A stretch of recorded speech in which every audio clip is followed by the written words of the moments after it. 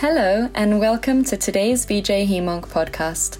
We are a global open access video journal bringing you the latest in hematological oncology.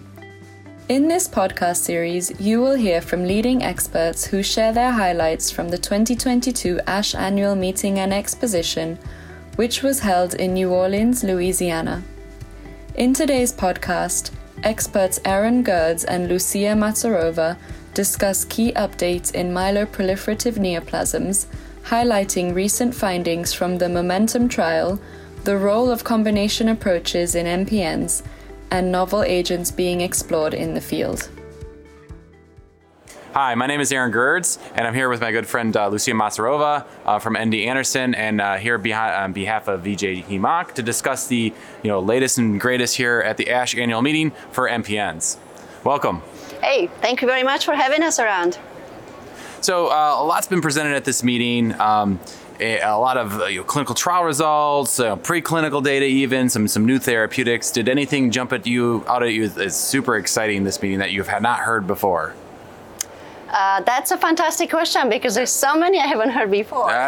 It's hard to keep up with everything. Yeah, it's hard to keep up with everything. Of course, we were awaiting the more updates of the phase 3 randomized trials with the add-on or combined the JAK inhibitors.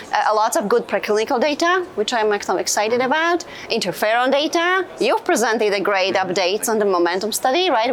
Talk about that one. Yeah. Well, thank you for asking. So the MOMENTUM study. So the MOMENTUM study is a randomized prospective phase 3 trial competing momelotinib versus danazol in patients who had previous JAK inhibitor, who are also anemic and who are symptomatic with their myelofibrosis disease. And so it was the week 24 data where the primary outcome was assessed was already reported at prior Congress, but here we reported the next 24 weeks of therapy on study, the open label, post-crossover phase. So patients who were on momelotinib for the first 24 weeks or on danazol at that point were allowed to go on open label momelotinib. And kind of the key take-homes from the presentation were the responses that we saw at week 24 with the blinded portion of the study were maintained through week 48, whether we're talking transfusion independence, spleen volume response, symptom burden response. Additionally, kind of a curious thing, a few of the patients who were on momelotinib who weren't responders at week 24 ultimately became responders by week 48 in terms of symptom burden improvement. So that's kind of an intriguing thing because maybe we need to hang on to treatment a little bit longer before we can see the full effects. But most importantly, with the updated data, is we didn't see any new safety signals. And that's really key at assessing any new therapy. I think that is a very important point with having more of the combinations in a frontline setting, where people will be doubting whether to choose upfront combination over more of the novel JAK inhibitors. They are not myelosuppressive, such as momelotinib, right? Yeah, clearly that's going to be the key thing is we're going to take a look at single agent JAK inhibitor side effect profile versus how bad are the side effects with combination therapy, and do the added side effects from combination therapy are they outweighed or outstrip the positive results that we'll see in terms of spleen volume response and symptom burden improvement? I think ultimately at the end of the day for the combination therapies that are coming along, things like pelabresib and ruxolitinib, navitoclax and ruxolitinib, and many others, can we see more than just spleen volume responses? Can we see more than just symptom burden improvement? We got to do better by our patients, and I think that's what these really highly anticipated trials are going to hopefully show us. I think that was a fantastic point. The definition of surrogate markers of these studies are really going to be the next work for us in the field because we will have more and more drugs and we will have to answer the question, how do we sequence them? And how do we choose for what patient, what's going to be the benefiting? And then to that point, I think interesting data are surprising to me were the JAK2 allele burden with, for example, ruxolitinib. That was not something I honestly expected. What do you intake about that? Yeah, I mean, that's always a tricky one, right? Because you can measure JAK2 allele burden in patients and it goes up and down without changes in therapy sometimes in some patients. And so it's always tough to say. Likewise, the bone marrow fibrosis abstract was truly interesting to me too, where there was no association between measured clinical outcome and changes in bone marrow fibrosis. So with all these kind of biomarkers, whether we're talking about allele burden, whether we're talking about bone marrow fibrosis, you wonder why do we check these things? Because if they're not fully correlating with clinical outcomes, what's the value? sometimes I cynically think that we just check these things because we can. They're easy to measure. They're we know how to do it. But I think we need to, like you said, do further work, dig deeper, and get to whatever the true biomarkers are in order to get these early reads. Ultimately, we want to see people live longer and live better. But if we can predict that using a biomarker of some variety early on, I think that is key.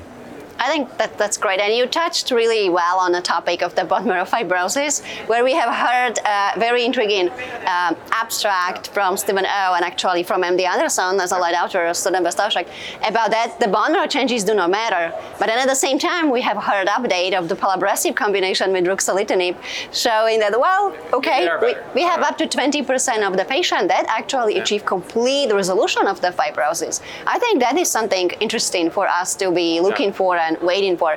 Although we have a little bit contradictory results with that from interferons. Once we stop, disease could still come back. Truly, interferons are a biologic agent, right? So we have Intron is no longer on the market, but we still have pegylated interferon, and we have Ropeg interferon, and all those studies showing molecular remissions. I mean, intuition will tell you that that's not a bad thing. That is probably truly meaningful. The part that kind of really complements that is the French data on treatment interruption with interferons, where people can go and stay in remission, climatologic remission, without even treatment in those cases. And so I think it is biologically active and disease modifying. And every time we hear these abstracts and the new data comes out, it just kind of reconfirms that.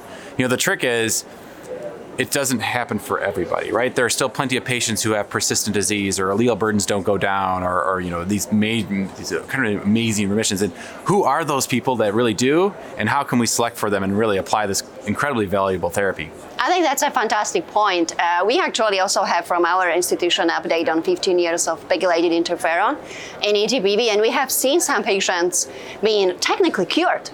The JAK2 burden went away, although when we use more sensitive assay, it was still detectable at 0.something%. But we have patients who stop and never come back. But on the other hand, we have patients who has not achieved such a control and just rebounds right away. So what are those predictive tools that we can pick and choose and tell, hey, we're gonna do a couple years of interferon, you're gonna be cured, and that's it for you. Or those patients where hey, this is not the case, this is gonna come back right away, and then we'll need to come up with something better. Like the combination Ruxopeg study or yeah. I mean, the big knock with interferons has always been toxicity, right? Patients can't handle, can't tolerate interferons.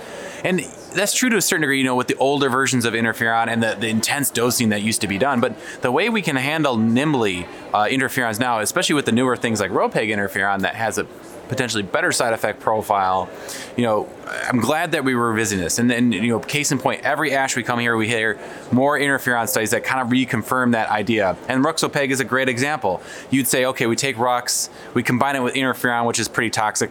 This is going to be, people aren't going to do well on it, but they actually did.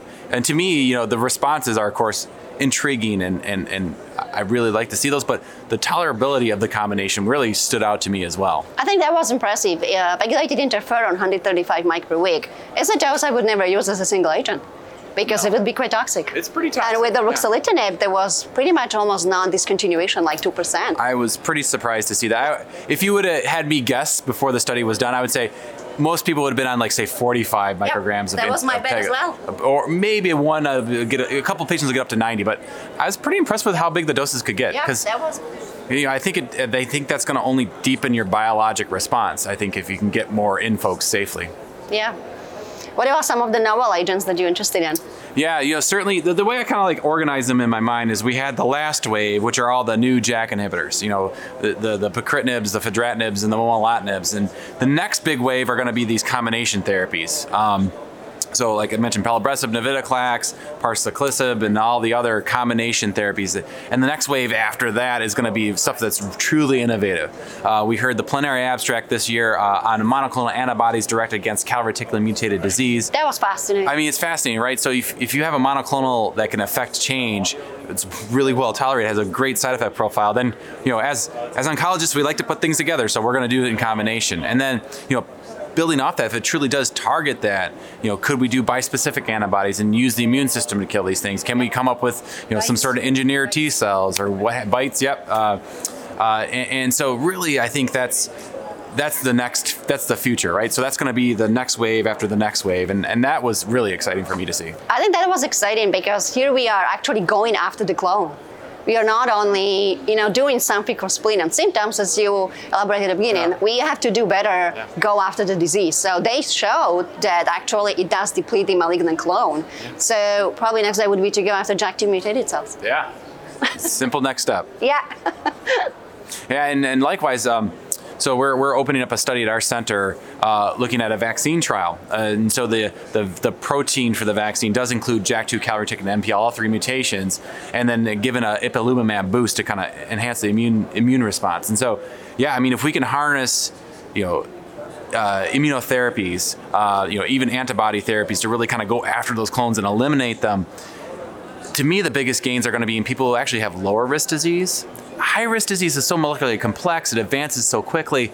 I worry that some of these therapies may not be as effective, probably augmentative, but not transformative. But think about someone with kind of a high risk ET that could turn into myelofibrosis in a few years. But if you turn back the clock 15 years, that could be a real huge win for that individual. So to me, that's really exciting because we don't have a lot of therapies for lower risk myelofibrosis and ET and PV because, quite frankly, people do so well for so long. But if we could really turn back the clock for those folks, it could be a huge win.